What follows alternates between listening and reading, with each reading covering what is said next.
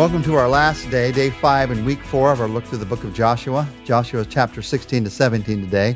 And this has been the week of Canaanites and Hivites and Machanites and Jebusites. It sounds like countertops if you don't understand the Old Testament and all these different tribes' names. It's a great, great example to us of how we need to drive out the enemy from the land. And just some lessons about how you begin to possess God's promise. If you're going to possess God's promise, you can't live in your life right alongside of the enemy. So you drive out the enemy and it makes room for God's promise. Or you put in God's promise and it drives out the enemy. Today we look at the Canaanites. Now the Canaanites, that term actually is an all-encompassing name for all of these peoples, these tribes, and all of Israel. The idea that if I'm in California, I'm a Californian, but I'm also a citizen, I'm also an American. The idea of the Canaanites was all-inclusive. It included all of the states, these small states that were in Israel at that time. And we find as we read through what they did in their attempts to have victory, that the initial victory was taken by Joshua. But then the minor battles that should have been fought, they weren't all fought. And so the enemy remained. In chapter 16, verse 10, they did not dislodge the Canaanites living in Gezer. To this day, the Canaanites live among the people of Ephraim, but are required to do forced labor. Or then you go to chapter 17, verses 12 and 13. Yet the Manassites were not able to occupy these towns, for the Canaanites were determined to live in that region. However, when the Israelites grew stronger, they subjected the Canaanites to forced labor, but did not drive them out completely. This Canaanite enemy, the lesson that's so powerful in this section of the book of Joshua is this Canaanite enemy eventually led to Israel's destruction. 700 years after the time of Joshua, this enemy led to Israel's destruction. Now, if you're an expert in Bible history, you might be thinking, wait a minute, I thought the Babylonians destroyed Israel. No, they were simply God's instrument of judgment against a nation that had already been destroyed from within by succumbing to the influence of the enemy. It was this Canaanite enemy that influenced them from within that brought God's judgment against Israel. Now, the enemy within, there's a lot of things we could look at, but there are 3 particular things that are very powerful lessons to us today. These influences that eventually brought destruction in their lives. 3 of them. First, a material wealth without a personal responsibility. Second, a faith that offered benefits yet lacked demands. And third, an enslavement to the slaves. Number 1, they were influenced by a material wealth without personal responsibility. The Canaanite culture was materially ahead of that of Israel. They'd been living in this land. They had gained things. They had gained houses. They had gained jewels and gold. The Israelites had been wandering out in the desert for 40 years. They'd lost everything. And Israel quickly incorporated this materialism into their own society. I just have to admit in my own life, I hope you can admit too, that we are so easily influenced by wealth. We're so easily prone to attacks of materialism. Especially wealth without seeming responsibility. Wealth is just for my benefit. Wealth is just to show what a great person I am, or that I'm smarter than everybody else, or that I get more than you got. The love of money is the root of all kinds of evil. So you have to watch out for this enemy influence in your life. Now, we live in a world where there is wealth. So how do you watch out for this enemy influence? You realize that wealth is given, but there's responsibility that's given with it. It is a stewardship. It's not the wealth that's the problem. It's the lack of stewardship that's the problem. It's not the money that's the problem. It's the love of money that's the problem. So you realize that we're blessed to be a blessing, that if God puts something into your hand, it's meant to be used for His sake. It's meant to be used to make a difference in this world. And if you're holding on to it as a selfish prize to show how you're better than everybody else, it's going to take you down in the end. But if you hold it with an open hand, saying, God, how can you use it in the world? God's going to use it for His glory. The second enemy from within that defeated them was a faith that offered benefits yet lacked demands. This was the faith of the false gods of the Canaanites. They were called the Baals, B-A-A-L-S. These were the local gods, and these local gods you called on when you needed a blessing.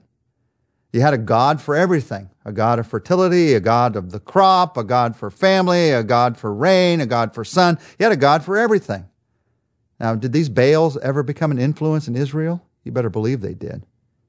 You read later in Israel's history that 850 worshipers of Baal sat at the king of Israel's table, King Ahab's table. The problem that Israel had was they tried to combine the worship of Baal with the worship of God. And you can never do that. You can't, Jesus said, love both God and money. It just doesn't work. As they worshiped Baal, the reason this was so attractive to them is the worship of these false gods offered them benefits, offered them things. I'll give you rain. I'll give you fertility. I'll give you sun. But there was no demand. There was no responsibility again in their lives. The challenge for you and I, don't try to live out a Christianity which offers benefits yet lacks demands. Jesus came into this world to save you, absolutely. There's huge benefits for knowing Him. There's huge blessings for knowing Him. There's blessing after blessing in the Christian life. But if you don't realize that that comes with the demand of discipleship, the call to follow Him, then somehow you're thinking wrong. Somehow you're thinking like Baal would think, like a false god would think. You're trying to use God rather than realizing that God has come to save you and to work through your life. There is no such thing as salvation without discipleship. There is no such thing as knowing and loving God without knowing that you're supposed to serve others and love others. In fact, in 1 John, we're told if you say you love God but don't love others, you are lying to yourself. You're just lying to yourself. Now, the truth of the matter is, when it comes to blessings, you'll discover this if you haven't already in your life, that actually the greatest blessings come out of what you give. The greatest blessings come out of how you serve. The greatest blessings come out of taking whatever God's put into your life and following Him as a disciple and then watching Him work in other people's lives. But they bought into this idea of a selfish faith, and it ruined them from within. They bought into this idea of materialism, and it ruined them from within. And then there's a third thing that ruined them, and I'd call it an enslavement to their slaves. We read earlier that Israel made slaves out of the Canaanites who remained. That was their compromise with what God had told them to do. Instead of driving the enemy out, they made slaves of the enemy. They could have told themselves, this is a much better idea. They get to live, we get to have them work for us, this is just a better idea. But the truth of the matter is, it was actually Israel who became enslaved to the attitudes and to the worship of the Canaanites. God tells us to not make a partnership with evil. God tells us to purify ourselves from evil. And every one of us in our Christian life, there is this little thought in the back of our minds, I can handle it. I can use the enemy for your good, Lord. I can get close to the fire without being burned. But God knows us. He knows that if the temptation is there, we're going to fall to it. He knows we're going to watch this person at our office who seems, because of their selfishness and their self-righteousness, to be gaining more and more influence. We're going to be tempted to be like them rather than be like God. He knows that if we see somebody who seems to be getting rich, getting more material wealth, while we seem to be getting poor, even though we love the Lord, and these riches are coming because of just some little lack of integrity, it's not that big a deal. He knows we're going to be tempted. And He knows we're going to fall to that temptation because we're all just human. He knows us. He loves us and He knows us. So this idea of using the enemy for good, of enslaving the enemy somehow, God says, no, don't make those kind of partnerships, because if you do, eventually it's going to ruin your life.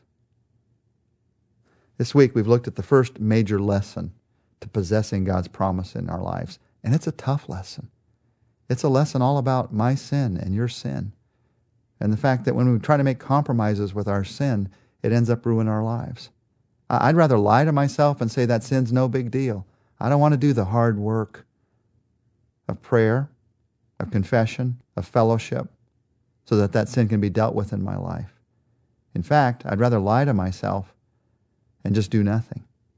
However, when I do the work of allowing God to do that work of prayer and fellowship and confession, something changes in my life. And all of a sudden, instead of just feeling like I'm a Christian who knows the promises of God, something begins to filter into my heart, into my life, where I begin to realize I am a follower of Jesus, and the promises of God are mine, given by Him, a gift. And I get to live out the life of a promise-filled saint, follower of Jesus. You want to possess the promise? Lesson number 1 is drive out the enemy. You're like me. You're never going to get there perfectly in this life. But how about if you and I together at the end of this week make a commitment that we're not going to give up on this the rest of our lives. By God's strength, by God's power, we're going to watch that enemy be driven out day by day the rest of our lives. If we falter, if we fall down, we're going to have him pick us up again, carry us forward again. We're going to watch him do complete a victory in our lives that only he could complete. Lord Jesus, we bring this to you. And we ask that instead of excusing our sin or ignoring our sin or pretending it's some small thing, that you would give us a new freedom in our hearts. A new freedom to know, first, that sin is forgiven because of the cross, but also that sin can be a place of victory in our lives because of the resurrection, because of new life. And so instead of making peace with the enemy, help us to drive out the enemy. Let that be one of the marks of our life. We pray this in Jesus' name. Amen. Join us next week. We're going to look at some other major lessons, even some more positive lessons for possessing the promises of God.